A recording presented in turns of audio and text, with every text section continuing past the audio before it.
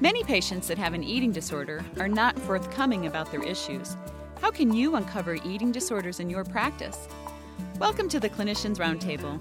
I am Dr. Leslie Lunt, your host, and with me today is Dr. Vicki Burkus, psychiatrist and eating disorder specialist in Tucson, Arizona. Welcome. Thank you. It's a pleasure to be here. Great to have you, Vicki. So can you help us? What can you suggest we look for on, say, a physical exam if our patient is not talking about their eating disorder? Leslie, that's crucial because they're not going to talk about their eating disorder. So when a patient comes in, and let's say they're very thin, in today's society, that's probably more common for adolescents. And the things to look for is a fine, hairy covering, sort of like what babies are born with. That's called lanugo. And so if on physical exam you start seeing that fine baby-like hair on their back, on their chest, on their arms, that might signal that their body is trying to keep itself warm. It's a sort of insulation against having very little body fat. The other thing that people don't realize is that someone with anorexia may be purging. It's called a purge-type anorexia. And that means if they're vomiting, a lot of times what you can look for is on the back of the hand is sort of a red excoriated area, and that's called a Russell sign. And that means as they're putting their finger down their throat, the back of their hand is getting scratched by their teeth. So it's something that can be very obvious on the back of the hand, but you need to know to look for it. So back to lanugo for a minute. Is that only in adolescents, or do you see grown women with that? No, you'll see it in any age woman. Okay. It's very interesting what the body will do to sort of compensate for that lack of body fat. So it sounds like in terms of looking for eating disorders in our practice, it's very similar to substance abuse? Well, I think with substance abuse, people may be more apt to talk about what's getting in the way. You know, if they're abusing substances, sometimes there's consequences that are pretty obvious, whether it's the loss of a job or recent tickets or different things that may be affecting their ability to, say, pay for medicines or follow what the doctor's asking them to do. In an eating disorder, it's much more subtle sometimes, especially if you're looking at someone that's a bulimic who may be normal or just a little bit above normal body weight. And they're going to come in and their chief complaint may be, I'm tired, or, my mom wants me to come in and just get checked. And what they're not telling you is they may be bringing up blood when they're vomiting.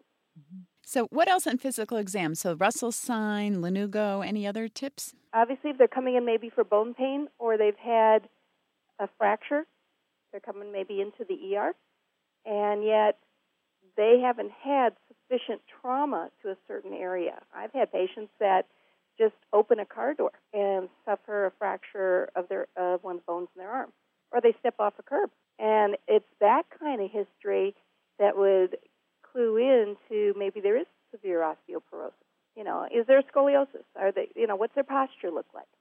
And just looking at their hair, a lot of times people who aren't getting proper nourishment, obviously their hair might be falling out, like lackluster.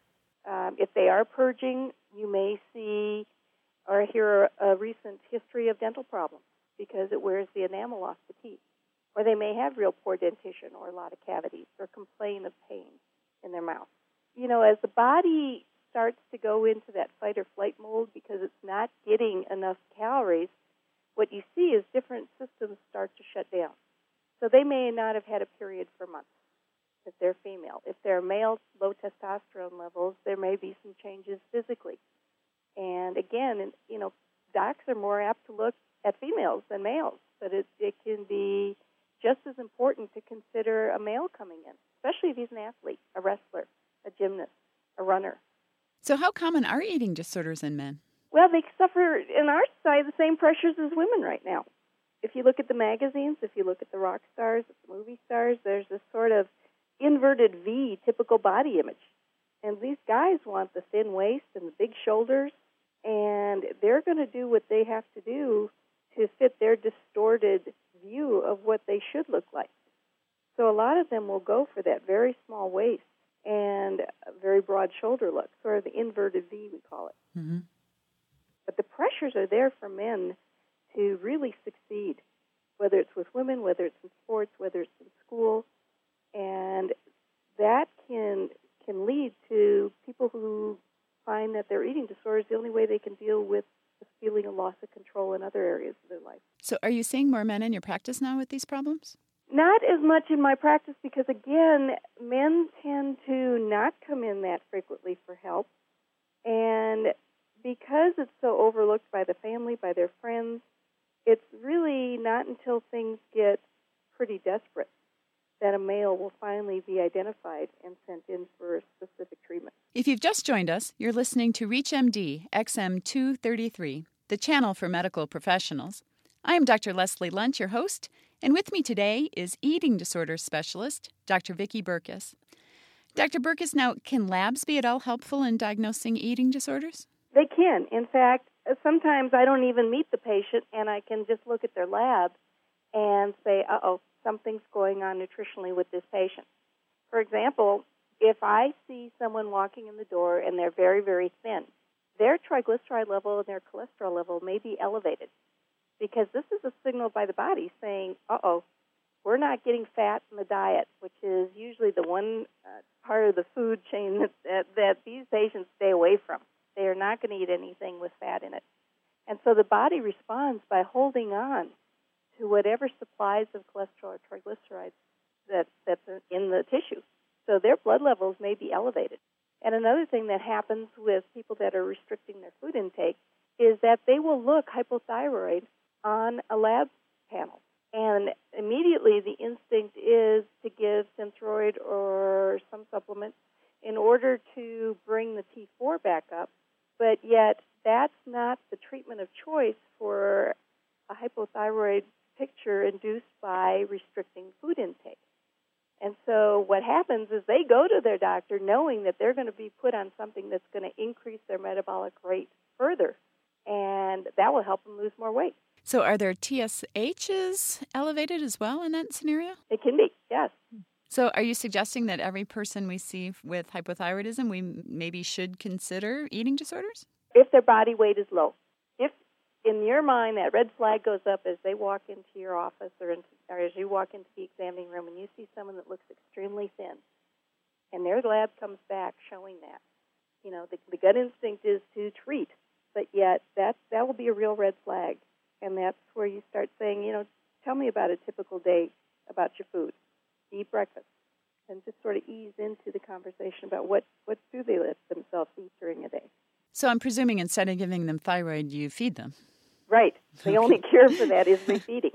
And yet even that has to be done very carefully because you can induce what's called a refeeding syndrome, which again can increase metabolic rate. Because remember, the body's starving, and the body doesn't know why. Mm-hmm. So anytime you feed too quickly to someone who's drastically anorexic, the body's going to get more hypermetabolic because it's using any calories it can to play catch-up. It needs to repair cells. It needs to replace anything that hasn't been replaced because of this severe restriction. Any other labs that are helpful, like ALK Phos or albumin, anything like that? Well, a lot of times what you'll see is a low protein because, again, what they're doing is they're using up their carbohydrate storage and then they're using their lipid storage, and sometimes it depends. The body starts to use protein because that's mainly what they're taking in their diet. But, the body's not set up to use protein for energy. So what you'll see sometimes is either a low albumin because their just total intake is so low, or especially in males that are using protein shakes and supplements and whatever, you may even see a high albumin. So it just really varies based on what they are eating. Is blood sugar at all helpful? Not really, because most patients will know that all they have to do is eat one meal before going for lab work, and they can bring their blood sugar up to a normal level. Mm. So that's it's very interesting to me after all my training how much someone with an eating disorder will know about food and nutrition and caloric intake. Mm. But if they have a normal lipase level and their amylase is elevated, that's a pretty good indication that they are purging. Well, we've talked a lot about anorexia and bulimia, but aren't there other types of eating disorders as well? There is, and probably the most frequent patient we'll see will fit into a category, sort of a catch-all category called eating disorder NOS, not otherwise specified. And people will look at people who are overweight and assume they have an eating disorder.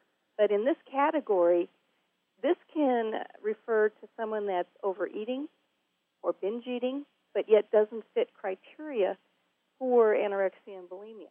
And even people that are restricting food may not meet some of the criteria for a strict diagnosis of anorexia.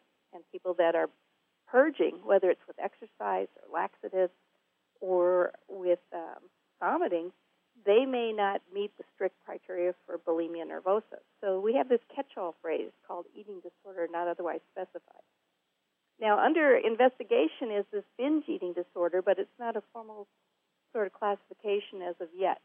It's really interesting when people come in that are overweight to assume that their eating is out of control. But that may not be the case.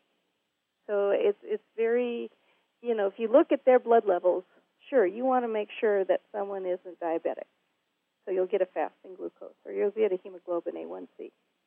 And you want to make sure that, again, there's nothing going on. A lot of people that are overweight are having problems because of insulin resistance, so it's very hard for them to lose weight. But there's a lot of factors that go into it that doesn't necessarily mean that they're going to have an abnormal lab panel. It may come back very normal, but you look for the hypertriglyceridemia. You look for elevated cholesterol levels. You're going to look for thyroid abnormalities. So those are just sort of the basics that you're going to do on any patient that comes in for a routine exam. So what you're saying is every patient that is obese is not necessarily suffering from an eating disorder? Did I get that right? That's right. And, I sort of laughed when I saw the definition of binge eating disorder, because when you think about our football players or marathon runners that binge before a game, are we going to give professional athletes a psychiatric diagnosis? Maybe another one, but not binge eating, huh? Right. So I think we have to be very careful in who we're going to consider having a psychiatric diagnosis that's going to stay with them. The easy answer is no, not everyone's overweight would fit criteria for a psychiatric diagnosis of an eating disorder not otherwise specified. I want to thank our guest today, Dr. Vicki Burkus. We have been discussing how to detect eating disorders in your patients. I am Dr. Leslie Lunt. You've been listening to the Clinicians Roundtable on ReachMD XM233. For comments and questions, please send your emails to xm@reachmd.com. Thank you for listening.